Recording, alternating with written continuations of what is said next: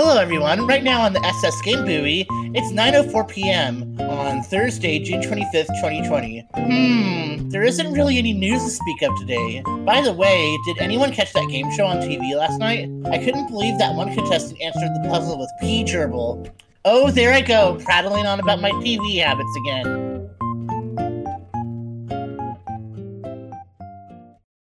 Ahoy, mateys! Welcome to the GameBuoy.org video game podcast, your port of call for gaming news and views that maybe aren't on your radar, but most definitely should be. I'm your host, Captain Spike 2099, and with me, as always, is First Mate Slagkick First Class. I don't have a joke this week. I mean, honestly, you've already gotten us there.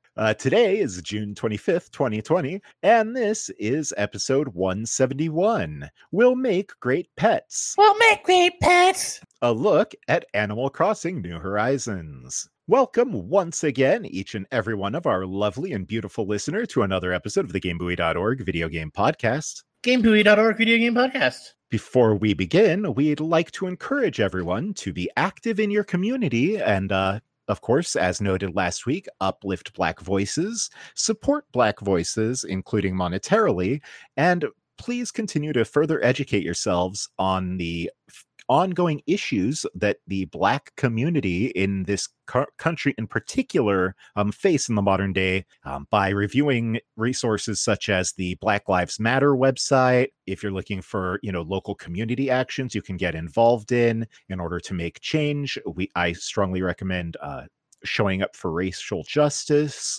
or SURJ for short. And Slaggy, I think that there was a site that you had wanted to recommend as well. Yeah, I was watching one of Trixie Mattel's streams that she does on Twitch a couple of weeks ago, and she had been raising money for Color of Change, which is a racial justice organization that has the goal of helping build power for Black communities by moving decision makers in corporations and government to create a more human and less hostile world for Black people in America, as per their sort of mission statement.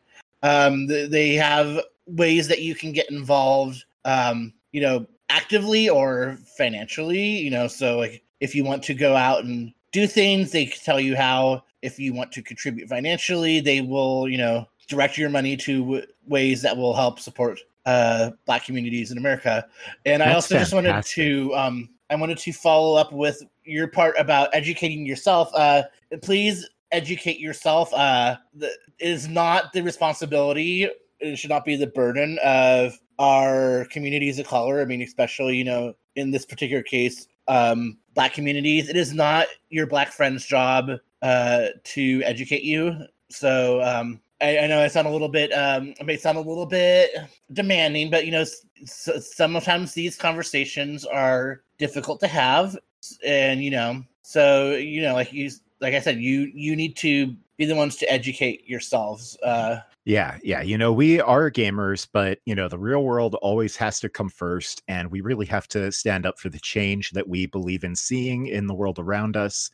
And really, honestly, we cannot depend on the people around us to carry the burden. We have to be willing to do the heavy lifting as well. And,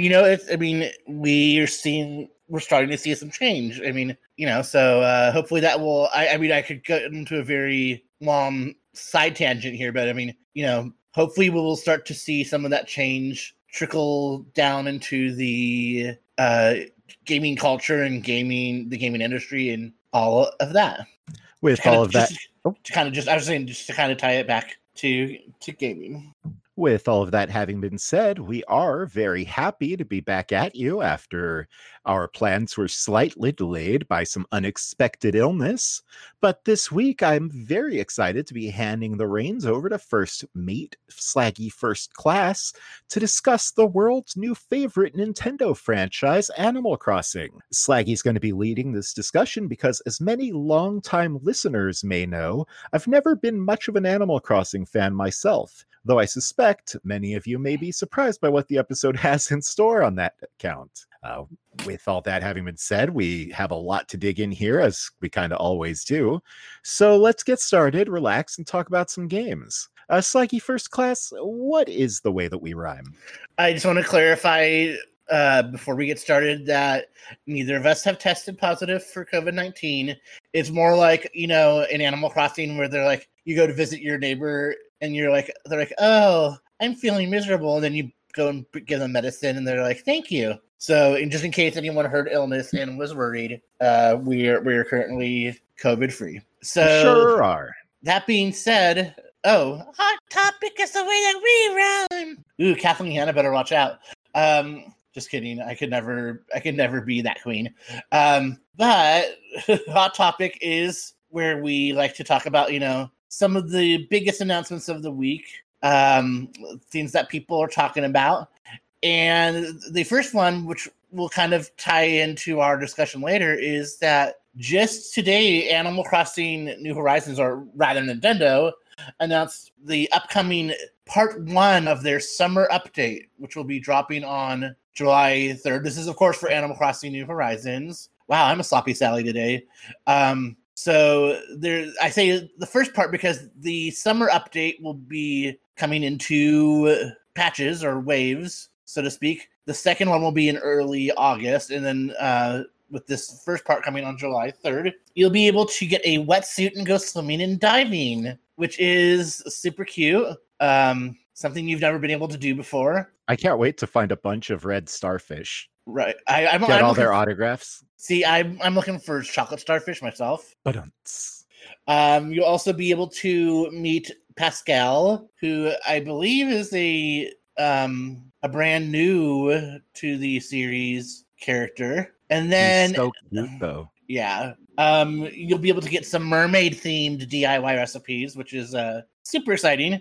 And then Gulliver, the one we all love to hate, will actually be, instead of just in a sailor outfit, he'll be in pirate clothing. So I actually really approve of that as a pirate myself. Yeah, when I saw the ad for this and I saw Gulliver there on the beach face down in his little pirate tricorn, I was honestly a little excited. Yeah, especially because I saw Gulliver on my beach at 9 o'clock the other night, and I was like, I don't want to dig up his little radio chips.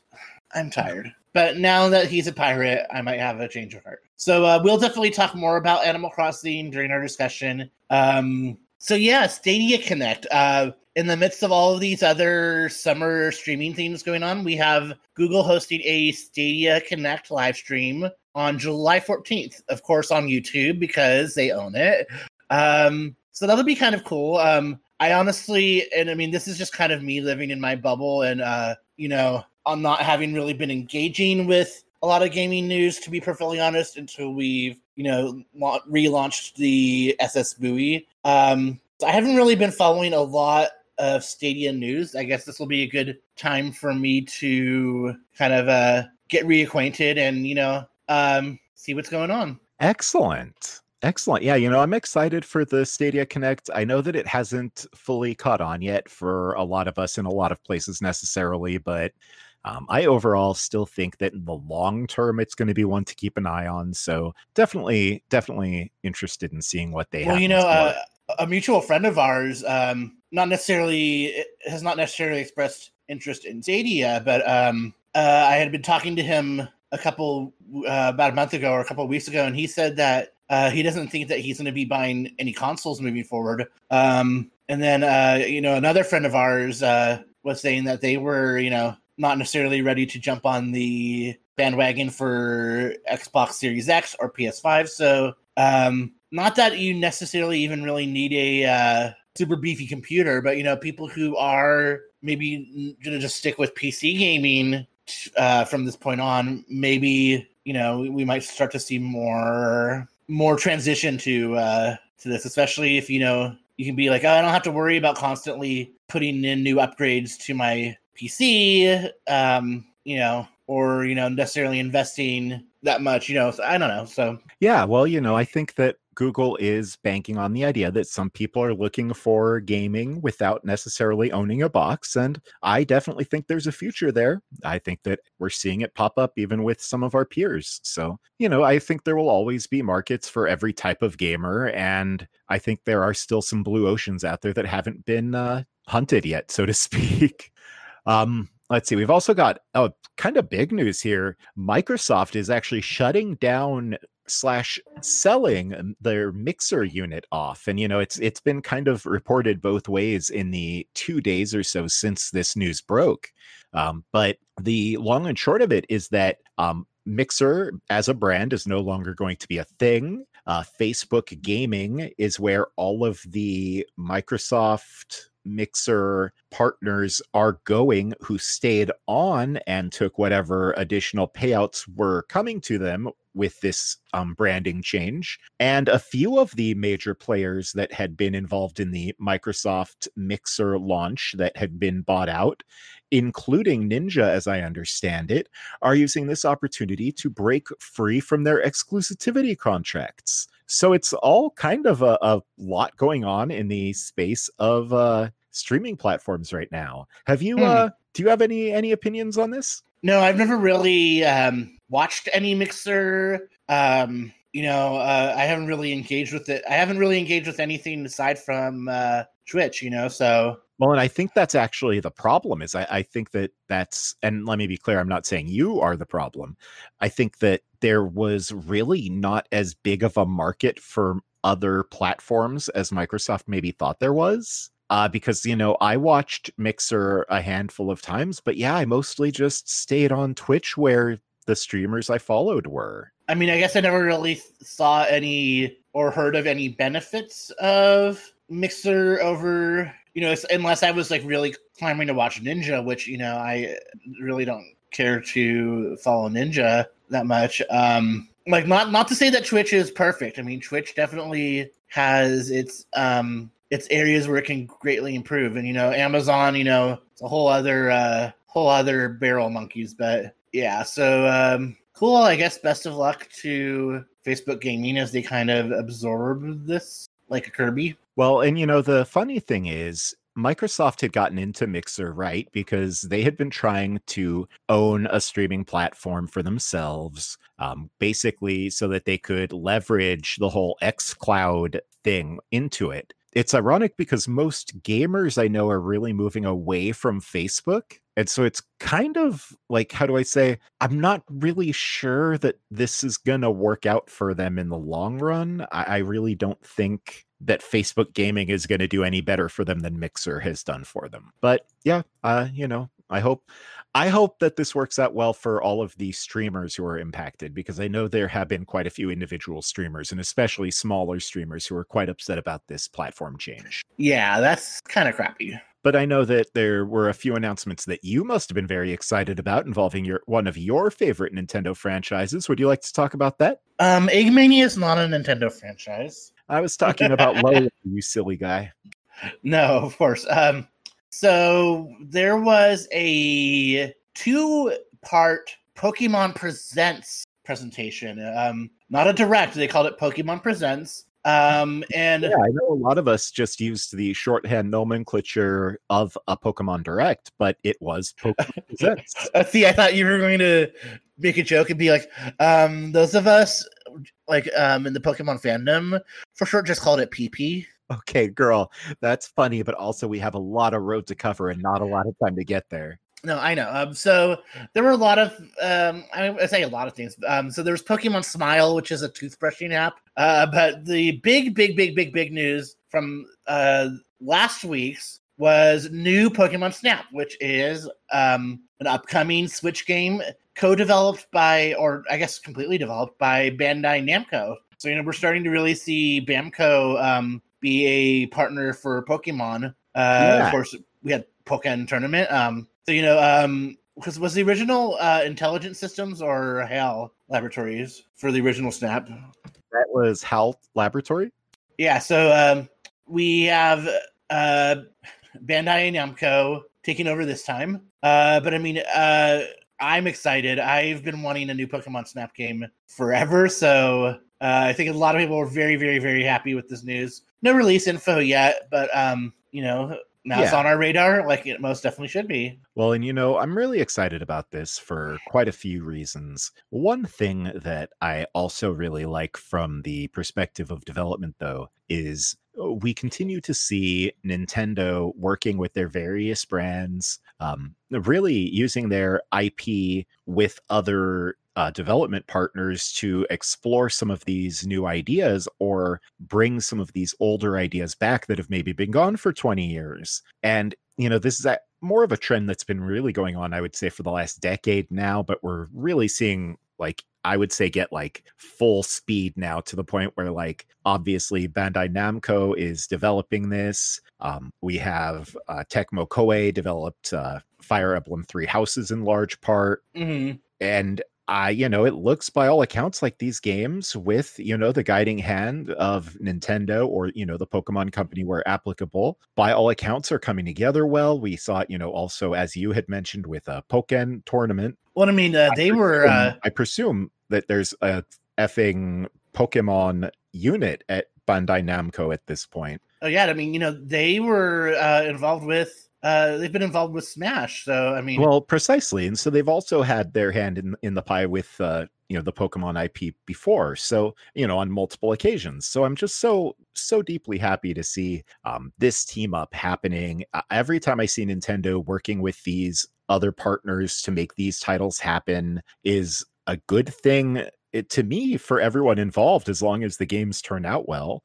I have seen a few people complain, as we always do, because people get weird about studio loyalty, I guess would be the way to say. But I don't know, as long as the game comes out good, and by all accounts, these collaboration or collaborative projects have come out splendidly, I don't see the complaint. Yeah. And another little bit of news, we have Pokemon Cafe Mix was announced. It is a Switch, iOS, and Android free-to-play title with microtransactions. It's a puzzle game. From what I saw, I have not had a chance to play yet. It kind of looks like the Disney Tsum Tsum arcade game, and I guess there's also probably an app version, but I'm familiar with it in the round one arcades where you can actually get the Tsum Tsum capsules and the little figures inside, where you have to kind of drag and connect Pokies or Cuties of the same type. It looks cute. I don't know if we really needed another Pokemon puzzle game, but it's all right. I mean, it's a game that exists. There's clearly a market for this type of experience. I anticipate it's probably for younger audiences than us. Tsum Tsum is fun enough. We talked about it here on the show a few times. It's fun enough, and I'm sure Cafe Mix will be fun enough. I haven't played it myself yet, although Sulker was trying to get me to look at it on his phone earlier, and it did certainly have some extremely cute art. The art style is very cute. It looks very simple to me. The gameplay looks just this side of Final Fantasy All the Bravest, and while I may have had my very misguided period of being okay with that sort of experience on mobile, that was a long time ago, and I am no longer interested in such simplistic experiences myself. Yeah.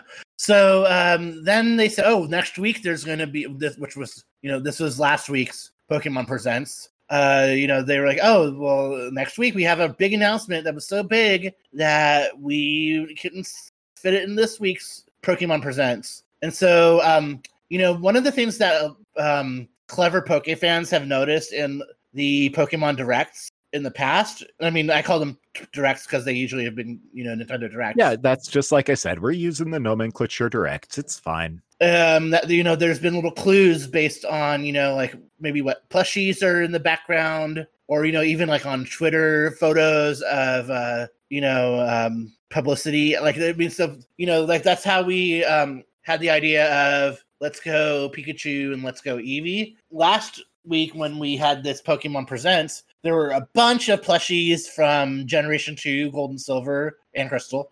And then sitting in front of a game box of, and it might have been a Switch special edition, but at the very least a game box of Let's Go Eevee was an Umbreon and an Espeon. So a lot of people were thinking that the big announcement was going to be Let's Go Johto, possibly with it being Let's Go Espeon and Let's Go Umbreon. And I will say, I still kind of think that might be the direction that they go in for that project someday in the future. It's just I that think it they was made not a the huge, yeah, I think they made a huge mistake in having their set design the way it was designed for that particular, like, this presentation was done very poorly for a product that I'm personally excited for. right. Like it kind of made this announcement more disappointing, especially because I was up at 6 in the morning Pacific time to watch this. Well, Because that's I thought exactly. it was going to be gold and silver. Like I straight up texted you, and I was like, "Really? That's it? I'm going back to bed." Yeah, But I was so mad. Like, I didn't even respond. Like, I straight up, like, yeah, I was like mad about it. Like, I went and took a rage nap. Like, I yeah. So can't now handle that this. I'm going back to bed. now that we've had a day to put it behind us, it is Pokemon Unite. It is a strategic team battle game. It's basically a Pokemon MOBA, Dota, Yeah, I mean, it's Heroes literally of the a Storm. Pokemon MOBA, like, straight up. I mean, Nintendo went out of their way to avoid using the term MOBA, which of course is, multiplayer online battle arena. But they did repeatedly refer to it as like an arena battler or a battle arena. It's a MOBA. Yeah, and so what you're going to do is it's 5v5, which I think is pretty standard, right? Yeah, that's a standard configuration. You're going to battle, pick top, mid, lower, and everything. and one of the cute things is that you can catch wild Pokemon to help get progress. So I mean, I feel like that's so something... in addition to for like the creeps, you have a Pokemon theming, and so you can capture some of them or fight some of them, just like in the games. And I think it's a really cute way to approach that. Yeah, so this is actually really cute. And like once I got over my pouting and my disappointment of that it was not an announcement of Let's Go Johto, I actually think this is a brilliant move. I don't know, did I mention yet that it's being developed with Tencent? I don't know that you had, but I've seen a lot of people going both ways on this, both for and against. Oh, really? And something I will say, and I'm just going to be fully transparent here, when I hear people who are super opposed to Tencent and their expansion, I really worry a lot about some racist sentiment. Is this coming from a xenophobic place? Well, I often fear that it does, Is this coming from Tencent from China? We don't want anything to do with China. Well, basically, it is, generally speaking, coming from a xenophobic place against Chinese folks, yes. Or I would say products from China. And the thing is, Tencent has put so much money into the industry. They've come to the rescue of so many studios and even publishers. And I mean, by all accounts, they've been a dream to work with.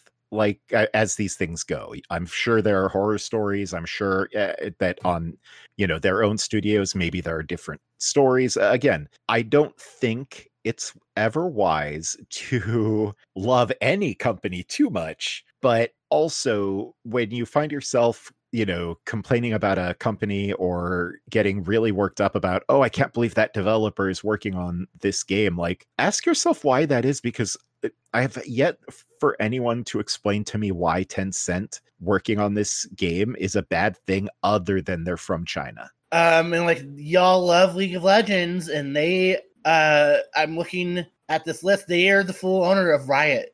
Yeah, I mean, they've like I said, they've put tremendous money into the industry. They've liberated quite a few studios that had issues. Yeah, Marvelous was the one I was thinking of, but quite a few studios that have been in trouble. They've stepped in to make sure that those studios were able to stay afloat. Their financial contributions to Epic allowed them to launch Fortnite. So your faves, you have Tencent to thank for your faves. Yeah, I mean, by all means, of course, if there's a developer who, any company who, by their own merits and their own behaviors, has given you reason to suspect that they shouldn't have your data, then yeah, don't give them your data. But because they're from China is just not enough for me. It's just not. And if it is for you, I think you should ask yourself why that is. let's move on. Yeah, let's move on. I'm sure you would like to talk about this one. Yeah. I'm sure that you could talk about this one for a very long time. Well, so it's actually been a really exciting week for me. My very favorite franchise in the world. I would honestly at this point say, yeah. I would say my favorite franchise at this point, the Kingdom Hearts franchise, had two rather large events occur this week. The first is that we had the release of Kingdom Hearts Dark Road, which is the spin-off to Kingdom Hearts Union Cross that launched this past Monday, the 22nd. It is available within the Union Cross app as like a separate launch from the main menu. I'm playing it myself. It is beginning to tell the story of young Xehanort as he begins his journey down the Dark Road. Oh, wow. Yeah, it's a lot of fun. The combat system is based on the Flick Rush minigame from Dream Drop Distance, so that's fun. Reuses a lot of assets from Union Cross, which is, in my opinion, neither good nor bad. I'm just excited to be getting more Kingdom Hearts story just 6 months after Remind. Haven't had to wait that long. I'm just wondering if we're going to get a Dark Road back cover. If by that you mean a Dark Road movie that is going to like summarize stuff that happens in Dark Road, honestly, it seems inevitable to me. For all we know, it could even end up being released with the next game that we're going to talk about. Oh, that would be nice. We also got the surprise announcement of a rhythm action game in the Kingdom Hearts franchise. This is Kingdom Hearts Melody of Memory. This was announced. It's going to be canon. This was announced for the PS4, Xbox One, and Nintendo Switch.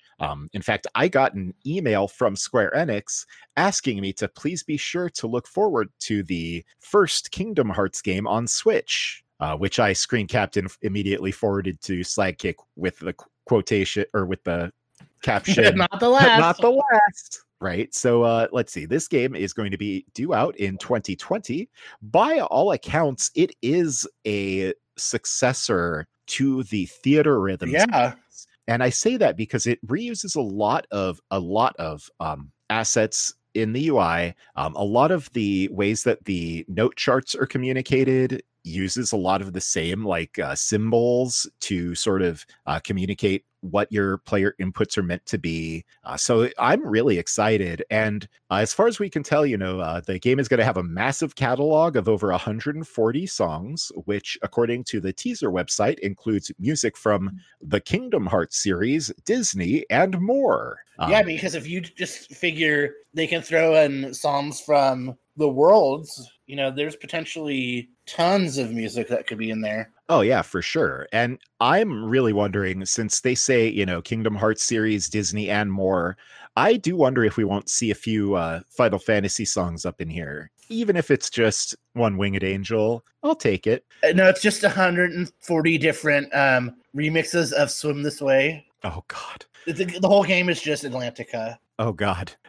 Well, we're going to have a lot more to talk about on this game as the days, weeks, months come on between now and its release. So we won't say too much more other than the trailer for this game was quite a sight. And the second half of the trailer, the first half is all gameplay. The second half is a quick montage of cutscenes that make it very clear that this takes place after Remind. And for a lot of us in the Kingdom Hearts fandom, we believe this is going to be a pretty major key to one of the big mysteries of the last 7 or 8 titles of the game. So it's kind of a big deal.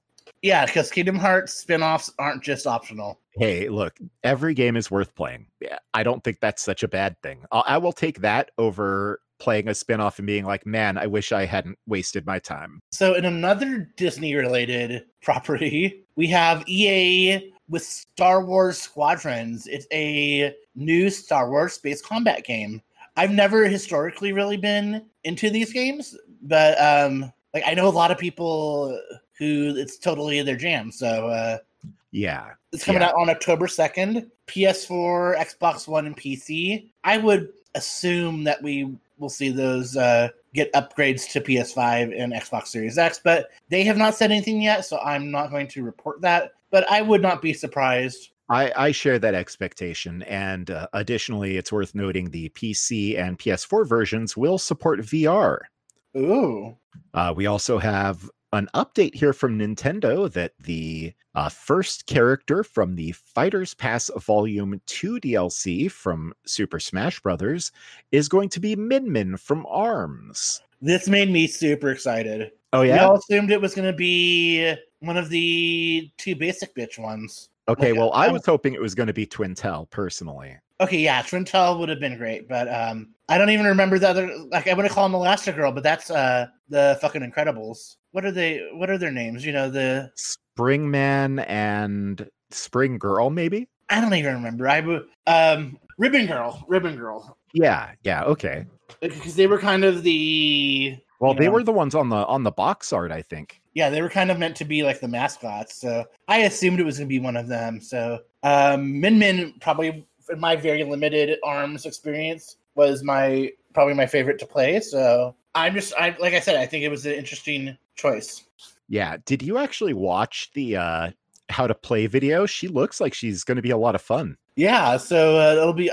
I think they've done a really good job with the. I think that a lot of the overall, all of the new characters have been pretty great. Even though they're not personally my style, I think like Banjo Kazooie is actually a lot of fun. I think they did a really good job with Fighter Pass 1. Yeah, I completely agree. Hero's a little weird, but a cool concept. Yeah. Overall, I've been really happy with all of the DLC. And when I watched the how to play video, watching specifically how they translated the playstyle of ARMS to the playstyle of Super Smash Brothers looks really interesting and innovative for the Smash series that I think, or I hope, will give them more freedom to experiment for the remaining 5 characters of Fighter Pass 2. Indeed. We also have some new Mii Fighter costumes. Ninjara from ARMS, Heihachi from Tekken, Callie and Marie from Splatoon, and Vault Boy from Fallout. Excellent.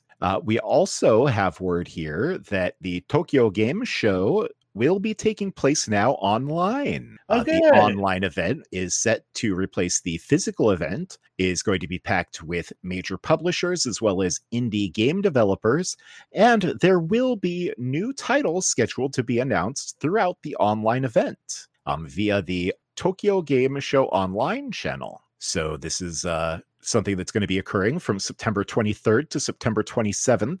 And I'm personally really excited about this. Obviously, Tokyo Game Show every year is where a lot of the most exciting announcements happen for me. So I'm definitely looking forward to this one. What about you, Slaggy? Yeah, I mean, I'm glad that we are seeing it have a way to adapt in the current situation. Yeah. Rather than just not happen at all.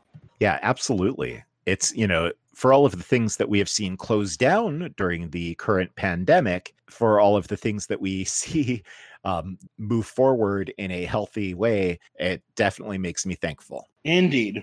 Well, with all that having been said, it's time to grab our Karma Chameleon and head on down to the Culture Club. Yeah, we don't really want to hurt you. I don't think I can go any further.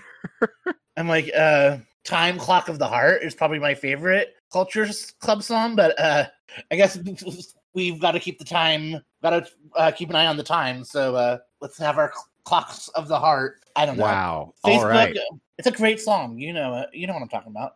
Facebook has acquired Ready at Dawn, which is the studio that you probably know best from Lone Echo, the VR game. And so, I mean, the fact that, it was as far as I know, pretty well received VR game, and Facebook owns Oculus Studios, makes sense to me. Well, so it's worth noting, I'm personally a big fan of Ready at Dawn. They did a few titles for the PlayStation Portable before they started doing Oculus Rift games. They did Daxter for the PlayStation Portable. They did the God of War games that were on the PlayStation Portable. Oh, that was them? Yeah. The Chains of Olympus and Ghost of Sparta. They did Sparta, both of them. yeah. And yeah, those were like whole ass PS2 experiences. Oh, wow, apparently on the PSP. they were. They did the Wii conversion for Okami. They did the Order 1886. I didn't realize. It struggled as a game. It struggled as a game, but it was really incredibly put together. Yeah, I don't know why I didn't make that connection with that name. Oh yeah, well, and that's the thing is I've seen a lot of people talking about this news as if they're like a nothing studio, but I actually think they are a studio that has a tremendous amount of talent. So while I dislike Facebook, I am, of course, happy to see a good studio receiving an influx of cash that will allow them to continue making money or continue making software that we'll be able to continue enjoying. Wonderful. We also have word here that Nintendo has released a free jump rope challenge game for the Switch for a limited time. This was created by a small group of developers within Nintendo while working from home during the coronavirus pandemic, designed to add quick fun and movement into their daily lives. Obviously, it kind of does everything that says on the tin. It's just a really cute little use of the motion detection built into the Switch. Yeah, that's cute. And speaking of ways to stay fit with your Switch, the latest, as far as I know, Famitsu report has mentioned that Ring Fit Adventure has sold 1 million units in Japan. Yeah, this has been kind of a big story going on for the entire pandemic, really. People have been trying to get a hold of Ring Fit Adventure, and it's been basically selling out of stores as fast as Nintendo can print it. One of the bigger pieces of stranger news here, specifically though with regard to it breaking the 1 million mark in Japan, is that this is the second brand new IP by Nintendo to have crossed the 1 million mark in Japan since Splatoon.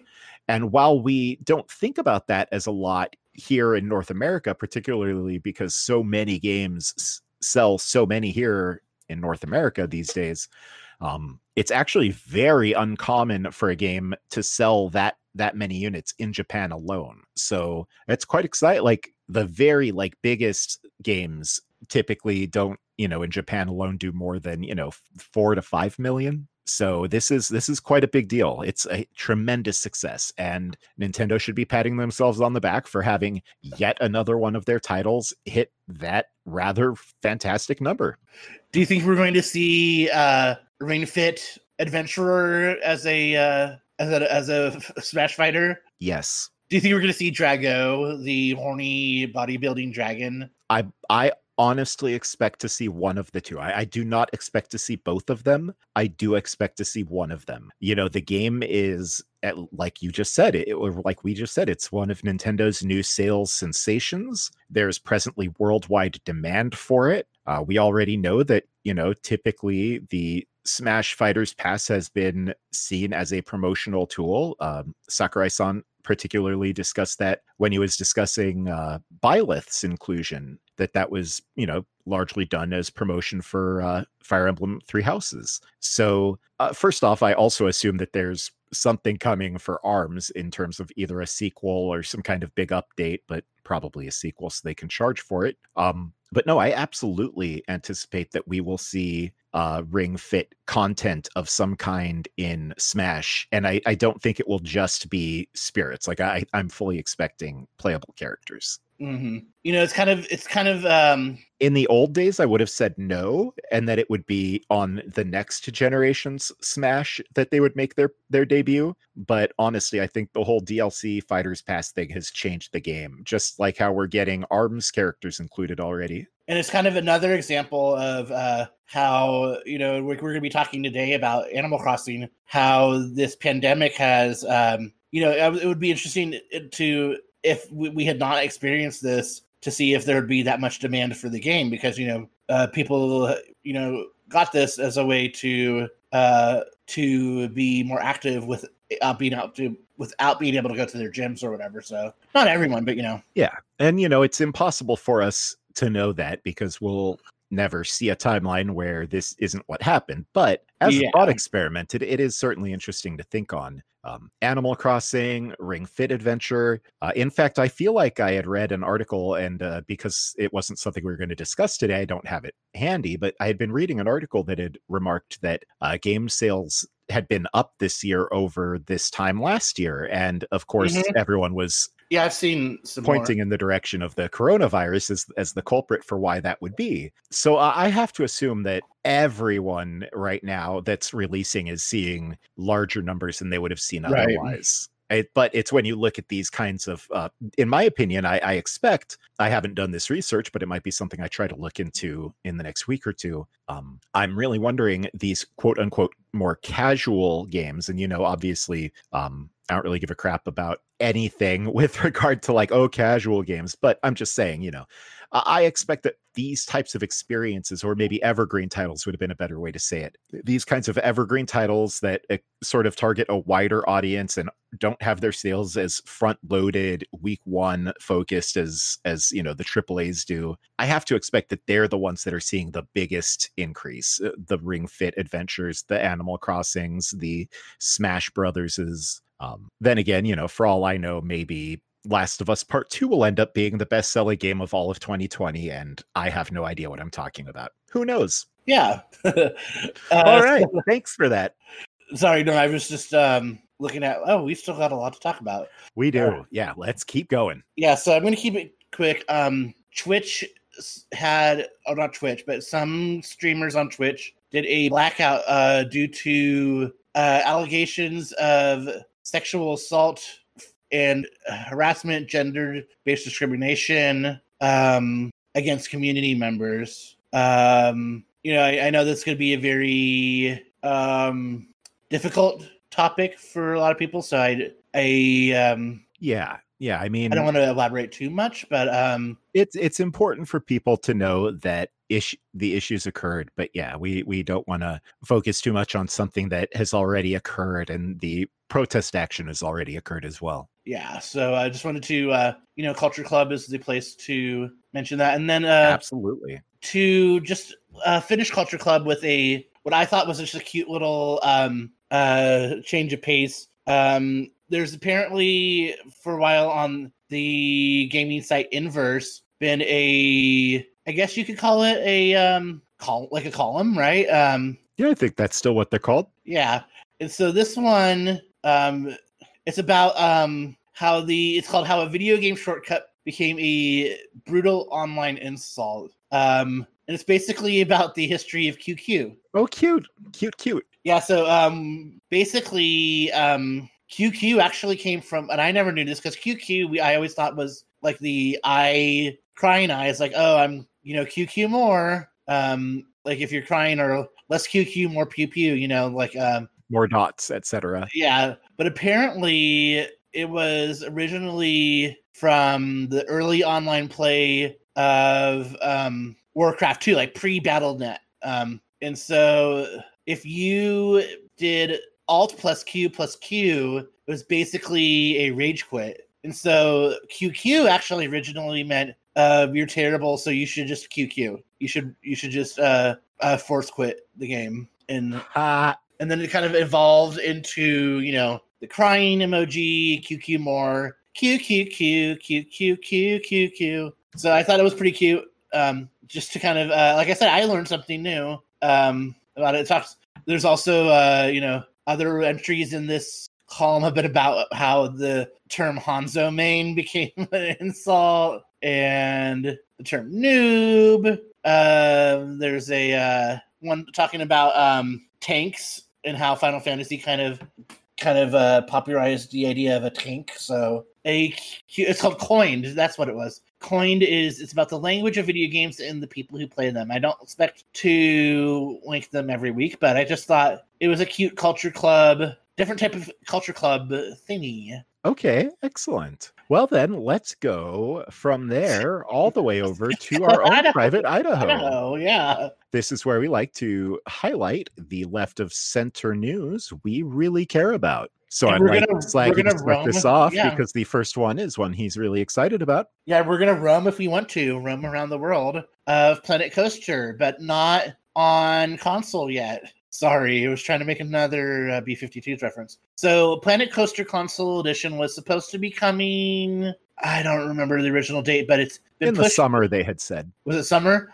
Yeah. It's been pushed back until the holidays. But the news is that it will be launching for PS5 and Xbox Series X simultaneously alongside PS4 and Xbox One. Excellent. We also had today the rather huge and exciting announcement of The World Ends With You, the animation. We're going to be getting more information next week at Anime Expo Light 2020. Apparently, the specific announcement is going to be being made on July 3rd at 6 o'clock Pacific. It's going to be streamed on YouTube and Twitch. We're expecting a trailer of some kind, possibly a panel. Oh my God, Mixer. That's funny. And, it's interesting because I was just saying on Twitter earlier, with how much Kingdom Hearts is tying into The World Ends With You, it's not surprising to me that Square Enix is doing everything they can to try and get people to see the story of The World Ends With You. Because, it maybe just would have something to do with Kingdom Hearts 4. You never know. I mean, honestly, the thing is, ignoring the fact that Kingdom Hearts Dream Drop Distance had World Ends With You characters in it, Yozora in the Remind DLC makes very specific reference to having been in The World Ends With You's Shibuya, where Sora had previously promised he would see the characters from that cast again someday. So there's just a lot going on, and I don't imagine there will be Kingdom Hearts anything associated with the animation, but if you are a Kingdom Hearts fan and you haven't played The World Ends With You, this is one way that you'll be able to get the story sort of mainlined without, having to play it, and be ready when it does come up in Kingdom Hearts, and just enjoy it on its own because it's a fantastic story and game. We don't know anything about what studio has done it, right? We don't. Because I would love to see if it would be done like, Cloverworks did Persona 5 the animation, and I thought they did a really good job with it. So it was okay. I mean, what I should say from an animation perspective, what I watched of it was okay. I can't speak for it as an adaptation overall. Honestly, I guess my problem is I also just saw the announcement for that new Studio Trigger anime that they're doing for Cyberpunk 2077. This is going to be called Cyberpunk Edge Runners, and it's going to be on Netflix, so it will be easy to watch. And, these types of projects are always a lot of fun. Akira Yamaoka is going to be doing soundtrack for the 10-episode series, so that's obviously going to be really exciting. Many people have been fans of Yamaoka-san's music in the Silent Hill series, No More Heroes. Obviously, that's super exciting. Studio Trigger is obviously one of the big studios these days. I don't know. I'm just really excited for this project. And, as we had discussed last week, I'm getting more excited for Cyberpunk, even as, I may still have some concerns with it. Yeah. In other VR news, we also have word here that Puzzle Bobble VR is coming to Oculus Quest. Super cute. Yeah. I mean, at least based on the screenshot, it has Bub from, Bub and Bob. Yeah. The main character of Bubble Bobble, Puzzle Bobble, Bust a Move, etc. Throwing a Puzzle bubble. Yeah. I'm really excited about this, especially because the Oculus Quest is my personal favorite VR device. So seeing that this is going to just be coming straight to that device for me is a very good thing. I'm very happy. Yeah, we all love a Puzzle Bobble. And if you don't, you don't have a heart. Bandai Namco has delayed Tales of Arise. And that part of it is attributed to the COVID-19 crisis, but they also just want to achieve the quality that and provide the gorgeous experience that they envision for their players. Excellent. I am okay with this. We always support that for the most part. Yeah, it's never a bad thing at the end of the day when a game has gotten delayed. I know that we all like to get mad about it, but just keep in mind, it is much better when a game gets released good rather than when a game gets released shit. Ugh. Right? Like, I would much rather they take their time and get it right. I do not like paying for bad games. Have we done that as an episode topic about games that got rushed out? And we haven't. Disappointing rushed titles is probably maybe we could do that to buy you an extra week to play Final Fantasy Remake. Way to call me out, but yes. That's what I do. I'm really, I've recently been kind of going through a Tales renaissance since the re-release of I just completely forgot the name of the Tales game that got its re-release last year. Tales Sky Patrol. But I'm not gonna look it up. I'm not gonna Google it. I've been having fun going back and revisiting some of these Tales games. There's so many Tales games. It's been a good time. I would like to play the new one. It looks really good. Was it Vesperia? Yes. Okay. But at the end of the day, again, delayed games have never been worse for having been delayed. I mean, I'm sure there's some odd case somewhere, but it's unusual. This game looks like it's going to be good. If it needs a little bit more time in the oven, I'm glad that they're going to do it. I just hope they're prepared to release on PlayStation 5 and Xbox Series X in addition, because, at this point, it will be releasing after the release of the new boxes, and you know how people get. You want to wrap us up with this one before we... For reasons that I can't entirely explain, Jump Force is getting a deluxe edition release on Switch. This is going to be happening on August 27th in Japan, August 28th here in the West. It will include all of the Character Pass 1 characters as well, which, that is cool because the Character Pass 1 characters were all great. It's just one of those things where Jump Force was, as a game, it had some fun in it, but overall it was a really sloppy little project, and I don't understand why they were working on another port instead of just starting work on another project or putting those resources into having something like Kakarot ported. I don't think we needed Jump Force ported, though. Oh, man. Are you going to pick this up, Slaggy? I feel like there's other things that I will be playing. We've got new Paper Mario coming out. I'll have to see what August looks like, but I can't really see it being a high priority. And that's fair. All right, then let's real quick. I want to talk a little bit about 4 of the not E3 conferences that have occurred in the last couple of weeks since we were last live here on the internet radio waves. We had the PC Gaming Show. This was a really exciting event. Well, let me reframe. This was an event that had some really exciting things to show that was, as is often the case, edited to be about twice as long as it needed to be. That having been said, I was really excited to get follow-ups on some of the games here. Stuff like seeing the PC port of Story of Seasons Friends of Mineral Town in particular. That was a strong point. Metal Hellsinger, the rhythmic FPS, is something I'm really excited for. The upcoming Weird West game was something that I'm looking forward to, having played some of the Weird West pen and paper stuff in the Savage Worlds setting. I was going to say, that's what I thought Weird West was, yeah. So yeah, we saw, Twin Mirror, which was like a new Twin Peaks style type game from the team behind Life is Strange. Yeah, just a lot of really cool little games here. Slahey, was there anything that really caught your particular attention? Mostly the Life is Strange group. What is that? It's called Twin Mirror. Sorry, yeah, because I'm a big fan of the Life is Strange series, so definitely excited for more Don't Nod. Yeah, let's see. I was really excited for Rogue Lords, which they had shown. It was kind of similar to Slay the Spire, but instead of being a card game with, a medieval theme, it's sort of themed around horror villains. So it had Dracula and Bloody Mary on a team. Oh yeah, you would be into that, right? I don't blame you.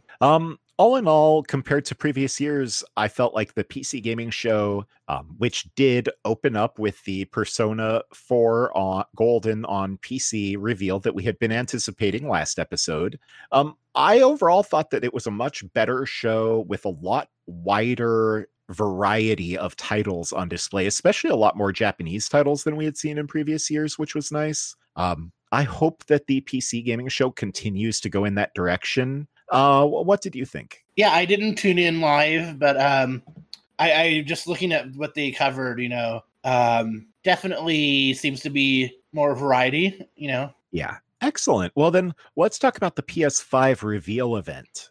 This happened on the 18th, and it was kind of the talk of the town. Wild to think that was only a week ago. Now nobody cares. No, just kidding. Right? Oh no, that's not true at all. That's not true at all. Cares very much. I was overall really excited. They had a more game reveals and announcements than I was expecting, even though we didn't necessarily get a lot of release windows or even a release date or price for the console itself. That having been said, I was particularly excited for a new Ratchet and Clank game, Rift Apart, which appears to involve the titular hero's sort of timeline tripping, if that makes any sense. Yeah, it looks pretty cool. Seems to be using some of that new tech to stream entire worlds and like data sets really fast to excellent effect. And like all things, it made me wonder what that kind of tech could look like in a Kingdom Hearts game. Mm-hmm. We got the announcement of Spider-Man Miles Morales, which is a standalone spin-off, I guess, to Spider-Man. This is going to be apparently released this holiday season. There was some indication that there might also be a PS4 version, although we're not sure of that. For me, though, Spider-Man Miles Morales was like a console seller already. It just looked real good. I loved the character. I loved the first Spider-Man game. We also had Square Enix present. They announced the new game out of Luminous Productions, which is Project Athia, some type of just sprawling 3D exploration game with massive open worlds and apparently running on the most up-to-date version of the engine that had been powering Final Fantasy 15. Yeah, poor Final Fantasy 15 just was not. Oh, speaking of games that were rushed out.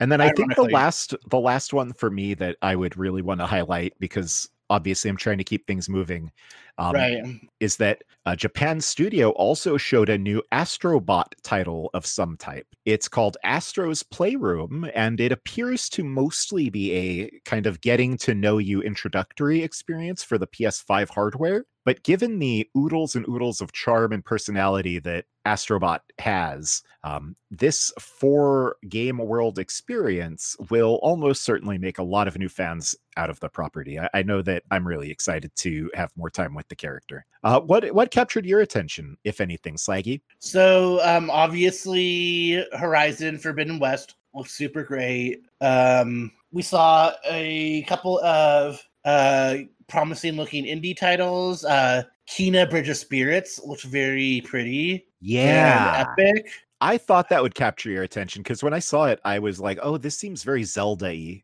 And then there's Goodbye Volcano High, which is a looks like it's going to be a sort of a probably like a sort of Night in the Woods-esque. Possibly. I mean, we don't really know the gameplay, but it's about it seems to be about dinosaurs graduating high school, but also the meteors coming. But they're also in an indie rock band, and the end of an era. The main character is a non-binary dinosaur. And so of course, all of the right-wingers got all mad about that, but I'm here for it. Bug Snacks from the studio Young Horses, which did Octodad Deadliest Catch. It's a little bit of adorable body horror.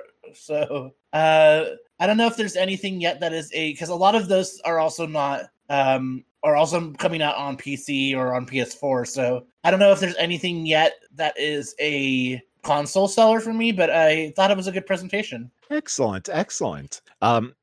We have heard some rumors about price over the last few weeks. I'm really hoping that the rumors that we've been hearing coming out that this box is going to be closer to the $450, $500 side of things turn out to be right. Because at that price, I could probably justify one between, Deathloop, Resident Evil Village, Bug Snacks, even that Godfall game, and like Ghostwire Tokyo, which we finally got to see some gameplay of and looks really fun. I love any kind of like Tokyo exploration game. But at this point, back when everyone we can in one sec. When everyone was That's all. first seen this reveal event, a lot of folks, though myself included, were like, wow, how are they going to get this box out into stores for like 6 or 7 hundo? And it still seems weird. Like, this thing it's a beefy boy. Like, I think it's actually like a cute box, even though it looks really weird. Like, it's definitely over designed, but I'm really surprised by how large it is. Yeah, it basically looks like a what do they call those? The air purifiers, Dysons. Yeah, but I do think it has its way of looking cool. Yeah. I just it's clearly being positioned as a premium product. I hope it doesn't have a premium price, because in the year of our Lord 2020, dealing with COVID, I have put, as many resources as I can to, local community actions. I don't think I can justify a premium priced console this year. Yeah. But if they can launch at a reasonable price that I can, swing it for the holidays or a gift to myself for my birthday, I would be inclined to do so. Yeah. All right, then let's see. We also had the EA Play Live event 2020. We don't have to talk about this at all, other than to say I myself am very excited for the game they showed called Rocket Arena.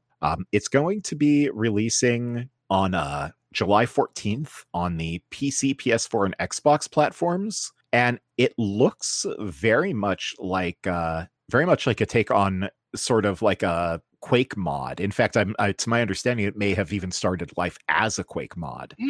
So that kind of like fun, frantic rocket play is something I've been looking forward to for a minute. So I was screaming. That's like the first time in a long time that EA has had my attention, since they haven't done anything with Mass Effect or Dragon Age in a while. Did they have your attention at all? Not really. I mean, it was kind of notable that they're starting to put things on Steam again, but apparently it still launches Origin. It's like if you want to buy The Sims 4 on Steam, you can do that now, and Mass Effect 3, but it apparently will install Origin. So, let's see. And then we had there were so many announcements that came out from the New Game Plus Expo. I was shook. We had the 2021 Switch release reconfirmed for Trails of Cold Steel 4. We got the announcement of a localization of Ys 9 Monstrum Nox, which is super exciting. That'll be releasing in 2021, and we'll be including a Switch version courtesy of Nipponichi America. So thank you, Nisa, again. We got the announcement of more Neo Geo Pocket Color games coming to the Switch, so that was super exciting.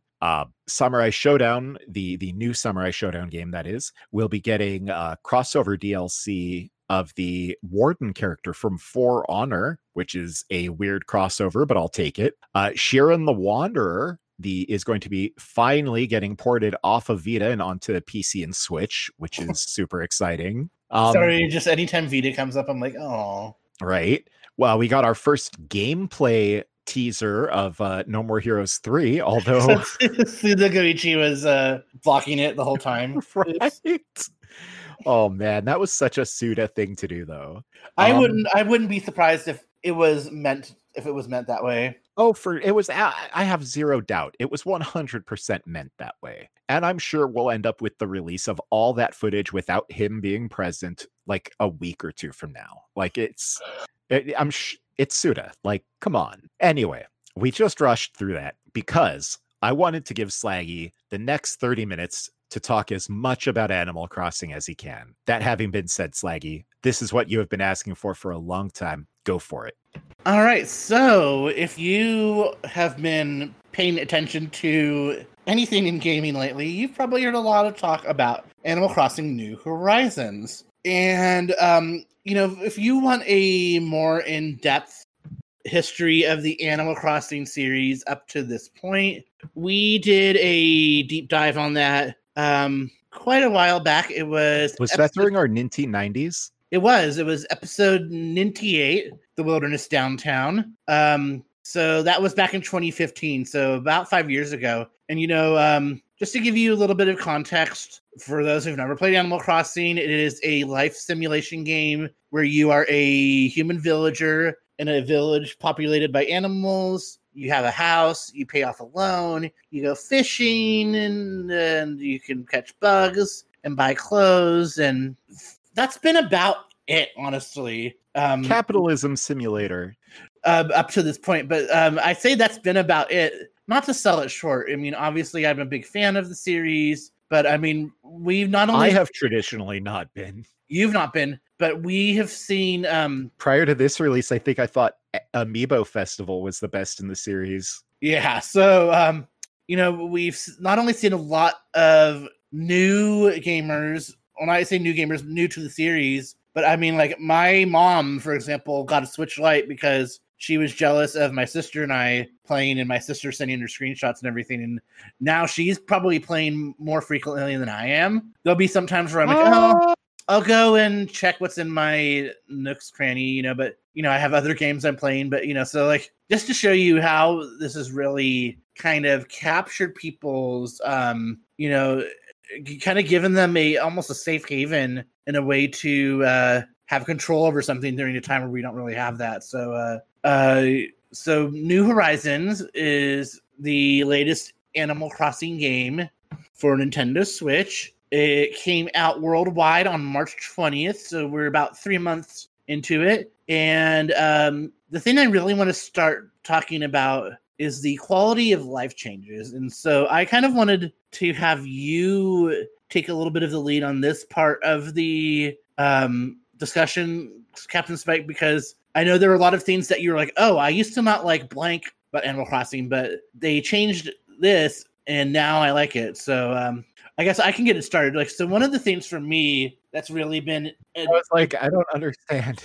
I mean, one of the things for me that's been a really interesting addition that seems simple, but has been a game changer in some ways, is that there's the DIYs, the do-it-yourself recipes. And so it's introduced this whole crafting element, That's a perfect way to start, actually, because for me, I was fundamentally uninterested in the game for so many ways, because I would, for example, shake a tree, get my fruit out of it or whatever. And in the older games, it was like, okay, well, I have this fruit. I guess I can sell it or plant it or IDK. End of list for the most part. Now you can eat it and poop it out.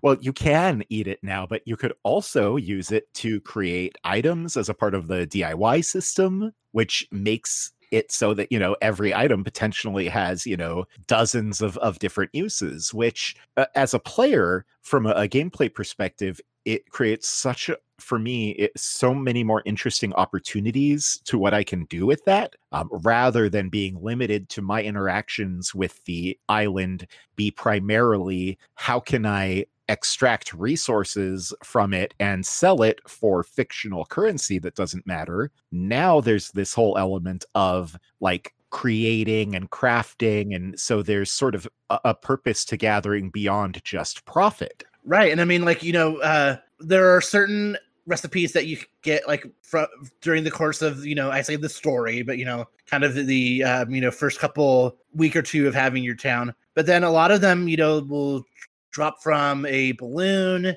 or wash up on a bottle on the beach, and it's random. So like, for example, today I just finally got a recipe to make a ukulele, which I'm super excited about. But one thing this is just with the crafting. I've been like, oh, hey, I had a friend. I was working on doing a little beachfront coconut drink bar because I got a coconut drink recipe that I can make out of the coconuts. And then one of my friends had a bamboo speaker. Then another friend had a palm tree lamp. And so like, kind of encouraging, not encouraging, but, it opens up like, oh, hey, I need this recipe. Can you make this? And for me, that's been really fun, which kind of leads me to the second thing. It sounds really simple, but it's a huge, huge element that you can actually place furniture outside, which sounds like, so what? But you couldn't do that before. The limits of what you could do were you could add like a limited number of like bridges or like a town square with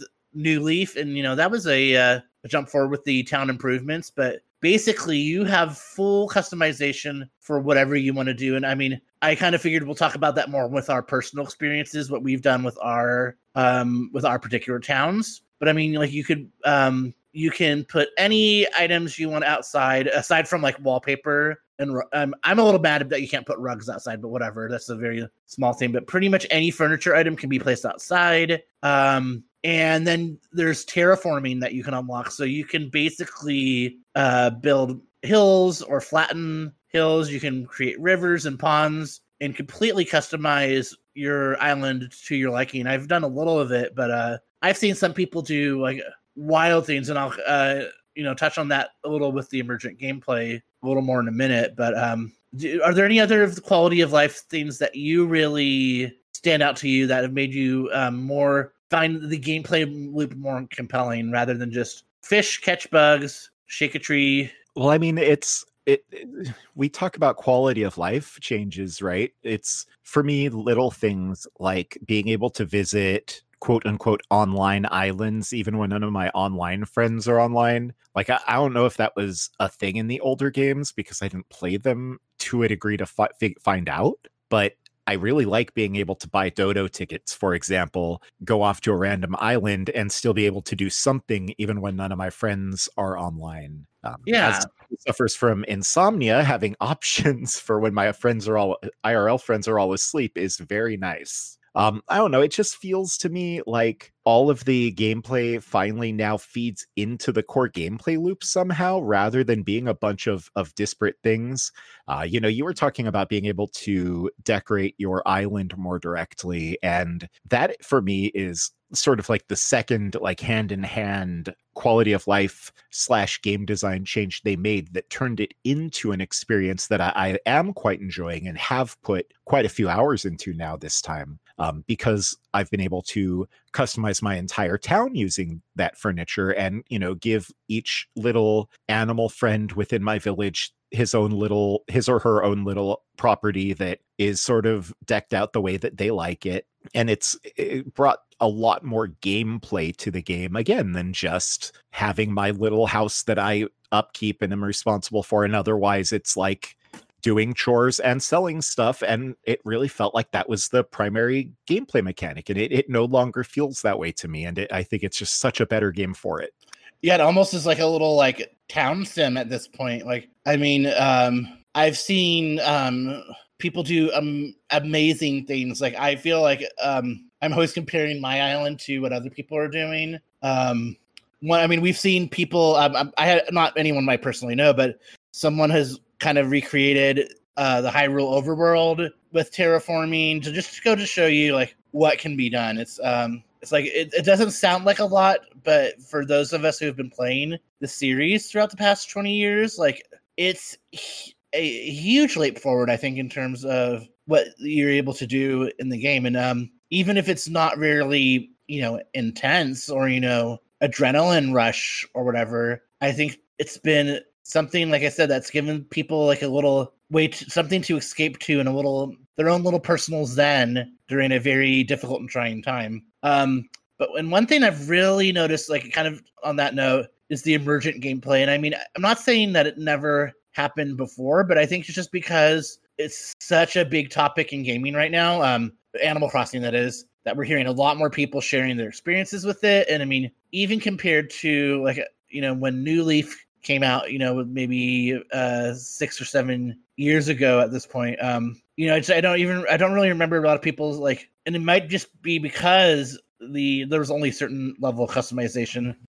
We've seen people do, I say we, but there's been news reports, about people holding wedding ceremonies in Animal Crossing, doing graduation ceremonies, doing game shows. I personally, one of our good friends did a Survivor night where she set up a little bunch of little trials, and she even had like a little Survivor village because there's the custom designs that you can do, which is another thing. I've been wanting to do a let's make a deal where you can either what's behind door number 1, so you can end up with like a pitfall seat, or like maybe you can end up with a a motorized scooter or whatever. Which I have to say, Having gone back and played some Pokemon, I keep wanting to be like, where's my bike? So I love that we can swim now, but I would really like a bike. But I'm kind of getting ahead of myself. But like other things, just like my family, like I said, it's like pretty much become a family affair at this point.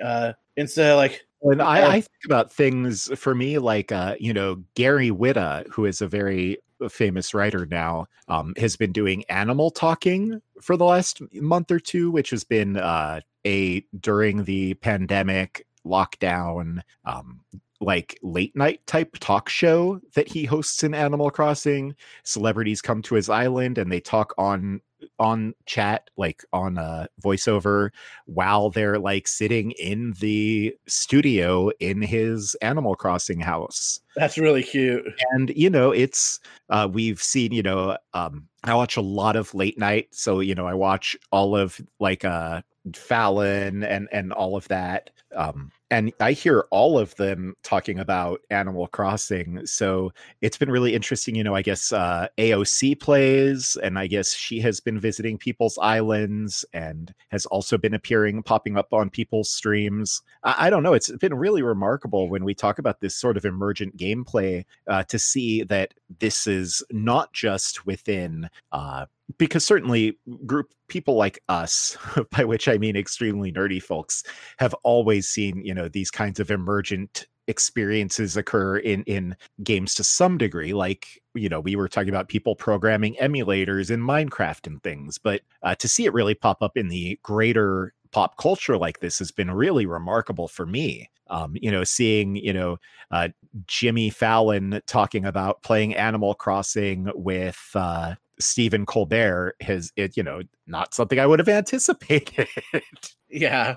But it could even be something as simple as actually my same friend who did the Survivor game, one night there was Celeste was going to be there and have a shooting stars. There was going to be a meteor shower or shooting stars. And so she did a little star party. So she's like, wear your star themed outfits, or, there's gowns that are kind of like almost like Disney gowns. And so like my mom and my sister did we did a Disney day, and like, so it's just and then even the way that you can set up your island, whether that's like an obstacle course, it's just there's just so many things that you can do.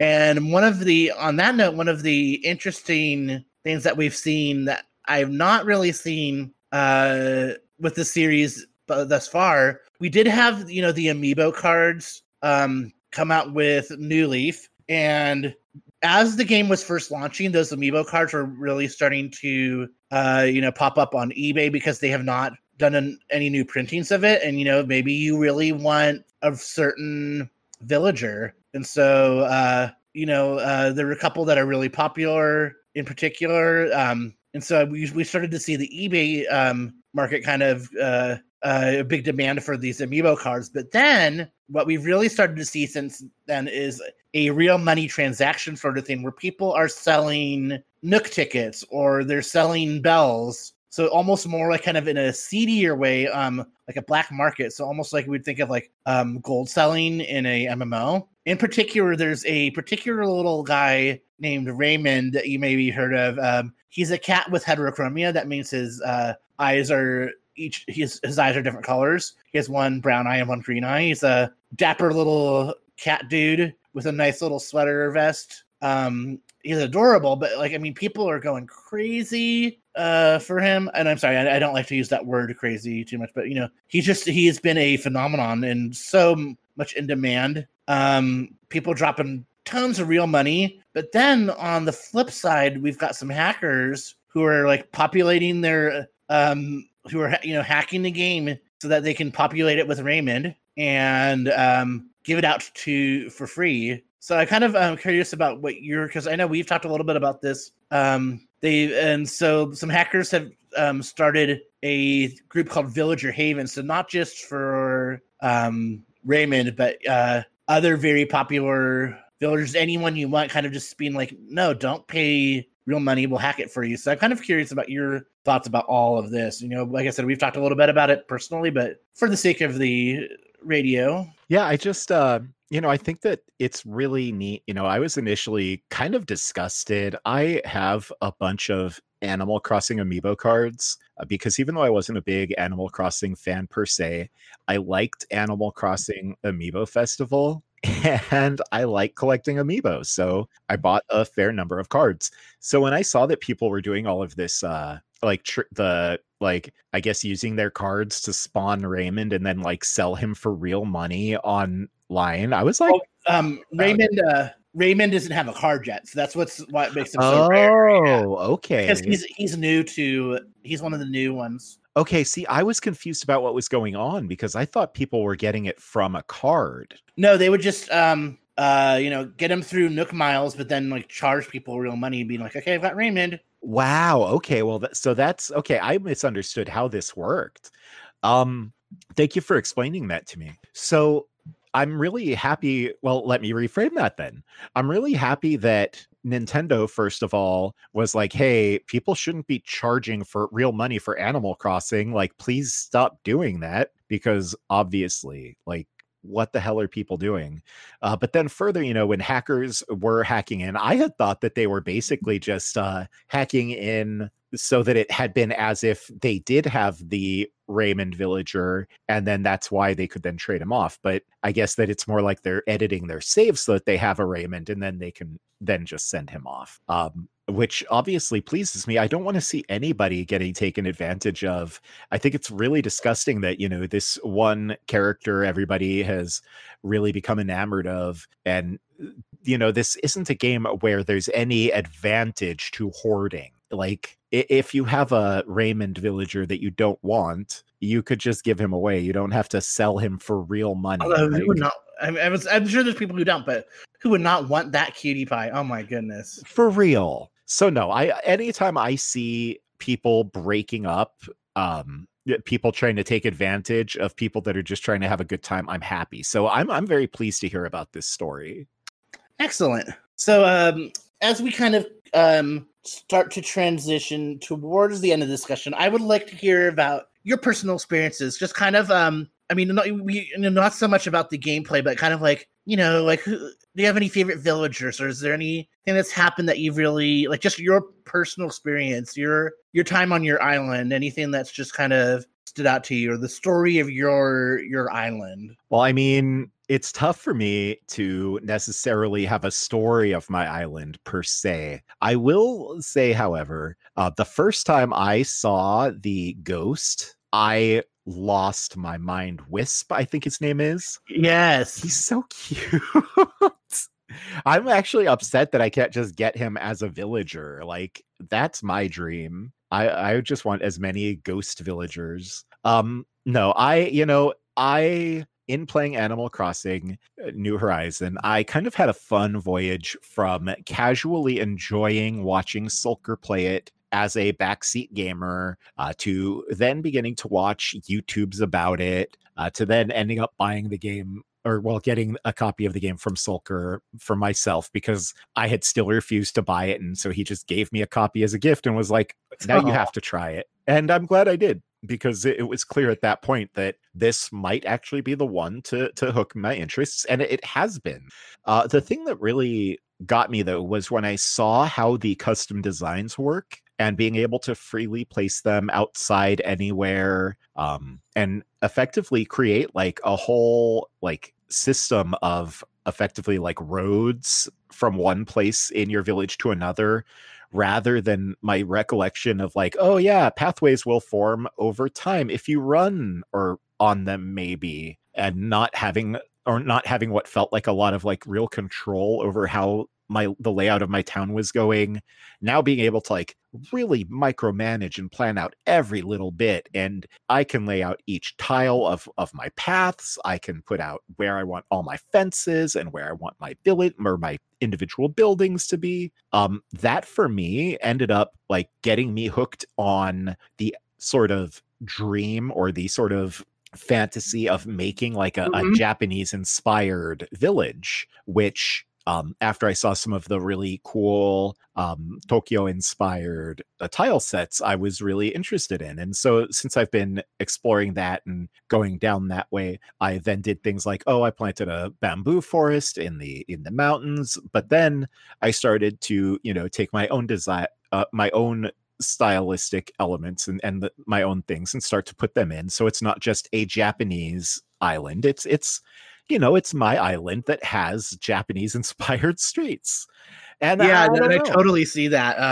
I mean, I haven't been to your island in a while, but I mean, even when you were just getting started with that, I thought, oh, this is very like out of an anime. One of my favorite little details that you did was at the Nook's Cranny, you made it kind of like a 7-Eleven with like a little parking lot with little parking spaces for the scooters. I thought that was such a cute detail. Oh yeah. And honestly, when that occurred to me, I felt really clever, I'll be honest. Because mine is very different. Mine is a little more villagey, I guess, but and then I totally went and kind of did a big refurbishment project. I moved a bunch of buildings around. And so I've got like a little food court. I've got a little orchard, a mountain area that has a little camping area and some sports fields and a little carnival. Like there's just like all the things that you can do with it. I've got a couple little beachside. One of my favorite things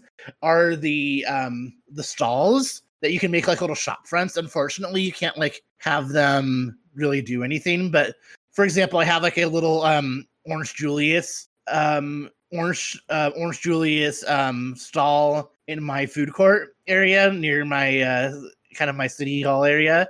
And so it's got a little blender, and sometimes the little characters will go up and they'll press the blender and they'll start going. I mean, the villagers have always been such a cute part of it, but I think having such a bigger world for them to interact with, even though unfortunately if they can't go on the little teacup rides, which is kind of like, a bummer, but I mean, just kind of creating that fantasy for them, I think it is so funny because cute. When I saw that teacup ride in the catalog, I knew you were going to have it in your village. And sure enough, when I visited your village, it was right there front and center. Yes. And I mean, some of the things that I've just really loved is just seeing the interactions between the villagers. I have two peppy villagers, Blue Bear and Carmen, who are two of my favorites. And because they have the same personality type, the game was basically kind of like tongue-in-cheek referencing that.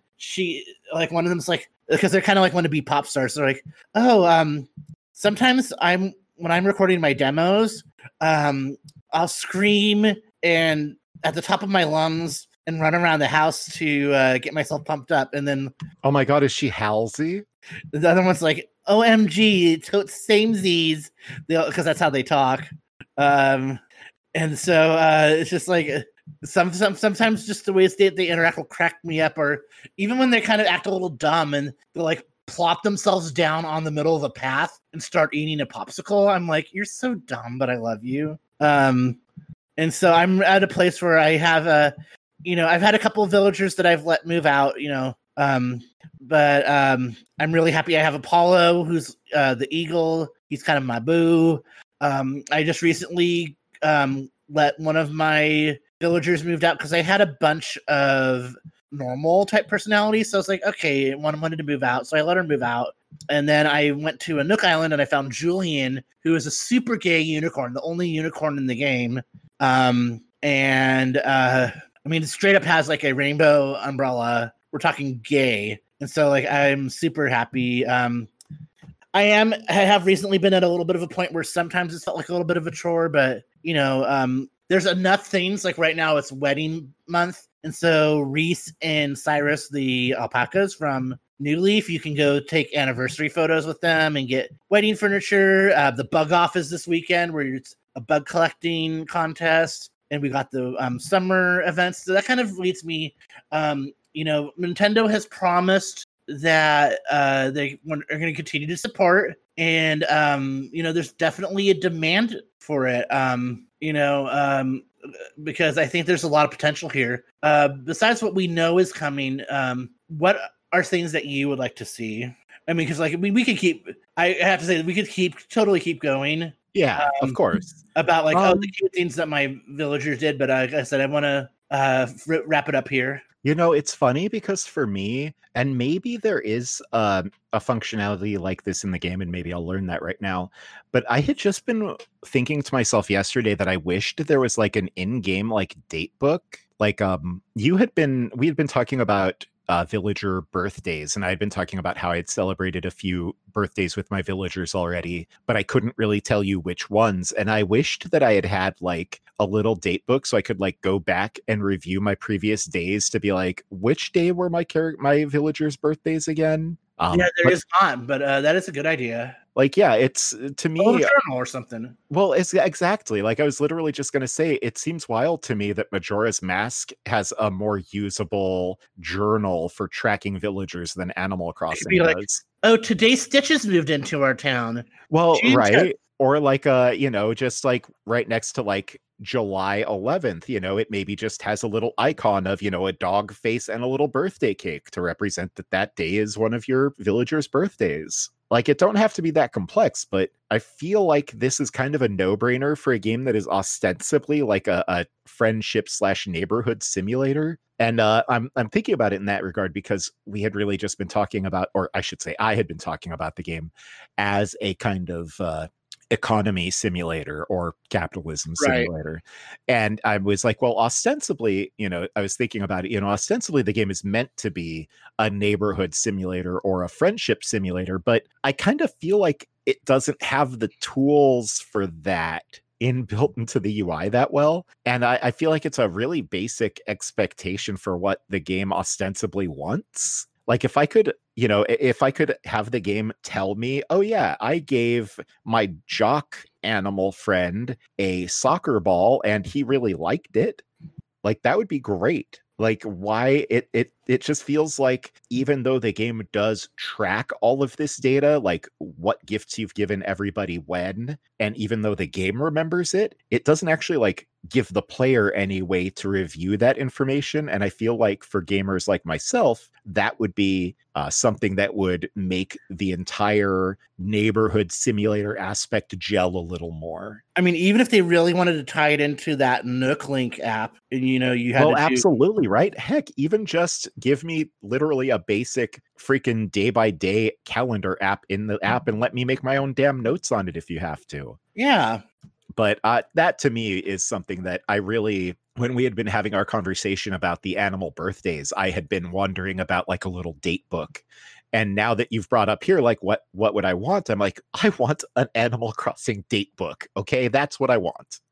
Anything else you'd like to see, like content wise? Like it's tough for me because I don't have a great frame of reference. I would love to see the Nintendo games come back from the GameCube game, of course, and ostensibly the Nintendo 64 game, although I haven't played it myself. I would love it, like if I could have you, come to my Animal Crossing house, sit in front of my NES in game and play, Mario Bros with me via the in-game emulator, because that's something you could do. The thing is, you could do it in the GameCube. I know. And so I don't really see why, honestly, literally just something Nintendo Entertainment System online. Well, but that's what I was going to say. Literally just let me find an in-game NES that lets me play those games in-game. And that way I could play them in my Animal Crossing game, since if I'm playing online, I have the online service anyway. It would just be another way to add like a cool layer of playability with online guests. Bringing a functionality back to Animal Crossing and also making that NES online package seem more appealing. Yeah. I think for me, aside from, like I said, I'd love to be able to ride a bike around my village. I would love some special islands to visit, like a Carnival Island or, other types of islands. Because right now there's Photopia, which is Harv, the creepy hippie dog, who everyone thinks is a total creeper. See, I didn't think he was a creeper at all. But I mean, I don't think hippies are that weird. Yeah, but I mean, like, right. Anyways, like right now, Harv's Island is kind of the only special island that you can go to aside from a Nook Island. So I would love to see that. Or honestly, like, there's another island, a smaller, like, and more islands that we can we discovered an island offshore, so that could be your little island resort. I don't know, like, I just love to see more. And I just love to see them continue to experiment. Like, it's been really cute. Like, for example, with this wedding month, you go and you have to lay out they want to recreate their wedding day.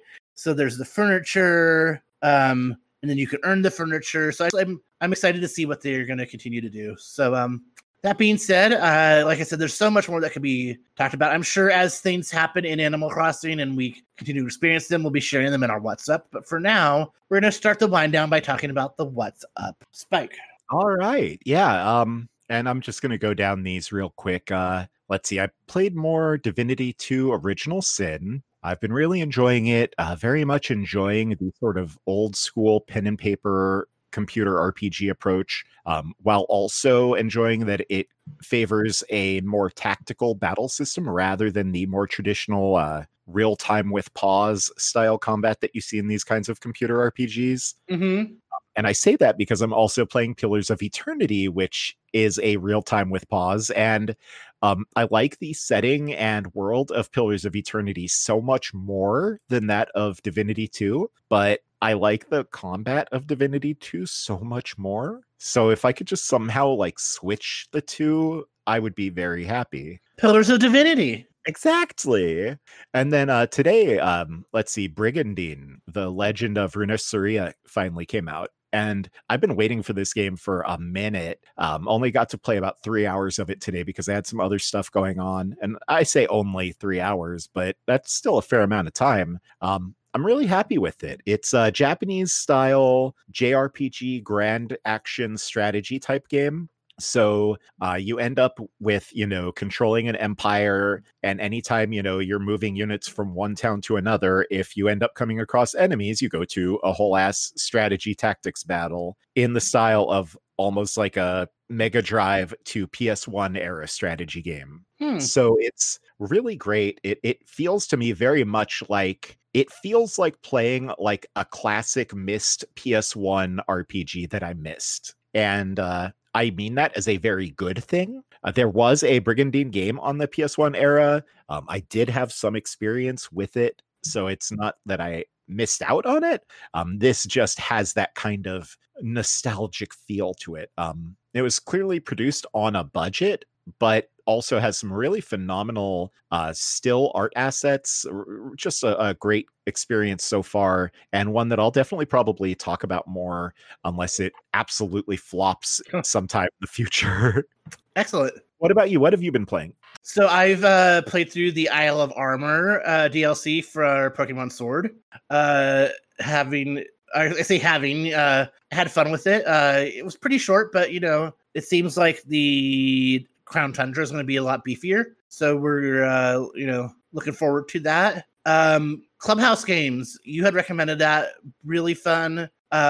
Yeah. Looking forward to playing some more. I didn't expect it to be as great to me, especially because sometimes I just want to wind down with something really casual. And so for that purpose, I also picked up on sale on the digital sale on the eShop, Wheel of Fortune and Jeopardy by Ubisoft. Kind of cheaply made, but again, just fun to wind down with. And that's about it for now. Before we wrap things up, we got a social link from Soundscape419 on Twitter saying, "Man, it was good to hear your voices again. Please don't make me go through Game Buoy withdrawals again." Oh, thank you, Soundscape. Thank you, Soundscape. Yeah, it's great to be back, and the intention is not to leave any of all y'all in withdrawals again. Yep. And so that being said, we love your feedback. We like your subscriptions, ratings, and reviews. We like your Facebook likes, and we effing love Twitter. Effing love it. Our email is mailbuoy@gamebuoy.org. Mailbuoy@gamebuoy.org. And our home base is gamebuoy.org. Gamebuoy.org. Spike, can you give us some shout outs, please? Of course, as ever and always, I'd like to point you in the direction of Orange Lounge Radio, where every gamer has a voice and from whom we steal so many of our cues. I'd also like to point you in the direction of Uppercut. Uppercut is a games and media site devoted to punching up through high-quality content. I'd like to shout out to the Magical Boys, who break down the latest and greatest in video games, anime, manga, and everything else in between from a queer perspective. Of course, also a queer person of color perspective, so very valuable in this time. Our wonderful theme music was done by Zelda Reorchestrated, which was a project that aimed to reorchestrate the beautiful music of the Legend of Zelda series into gorgeous symphonic sounds. Since now symphonic Zelda music is a thing, they've kind of fulfilled their purpose. You can still check out their archive if you want to hear great Zelda music, because why wouldn't you? Excellent. Thank you so much for that, Slaggy. All right, all of you lovely, lovely listeners out there in Internet Radio Land, I hope you've had half as much fun listening as we've had talking to you. We really appreciate you spending this time with us this week. We'll be back at you next week with Attack and Dethrone God, where we will be talking about some of our favorite power fantasies with which to blow off steam during the current period of time in the world. I'd like to, of course, point out that the original working title for that episode was Fight the Power, Put Myself on the Throne, but then Fox News came up with Attack and Dethrone God, and we had to use it. It's basically a JRPG episode description. And then, if all goes well, we may talk about Final Fantasy Remake after that. Ooh! But we may also talk about disappointing games first.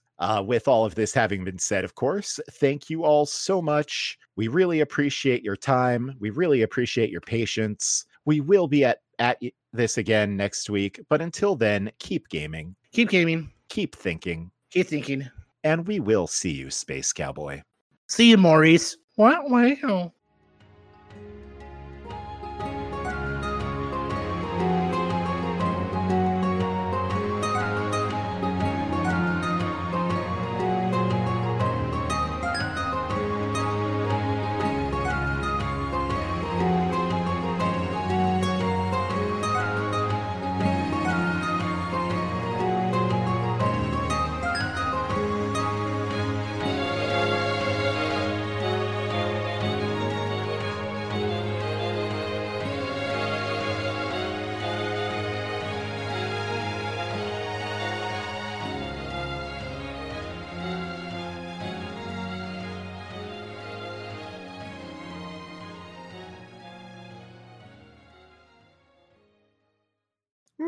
Wow.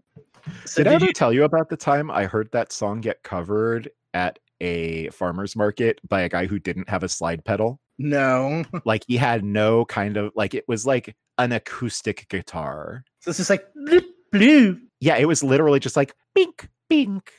That's so cute. Did you see what I Yeah, cute. Okay. I could never be that queen. Remember Stadia? It's a thing still, I guess. It's back in POG form. I just saw P Gerbil.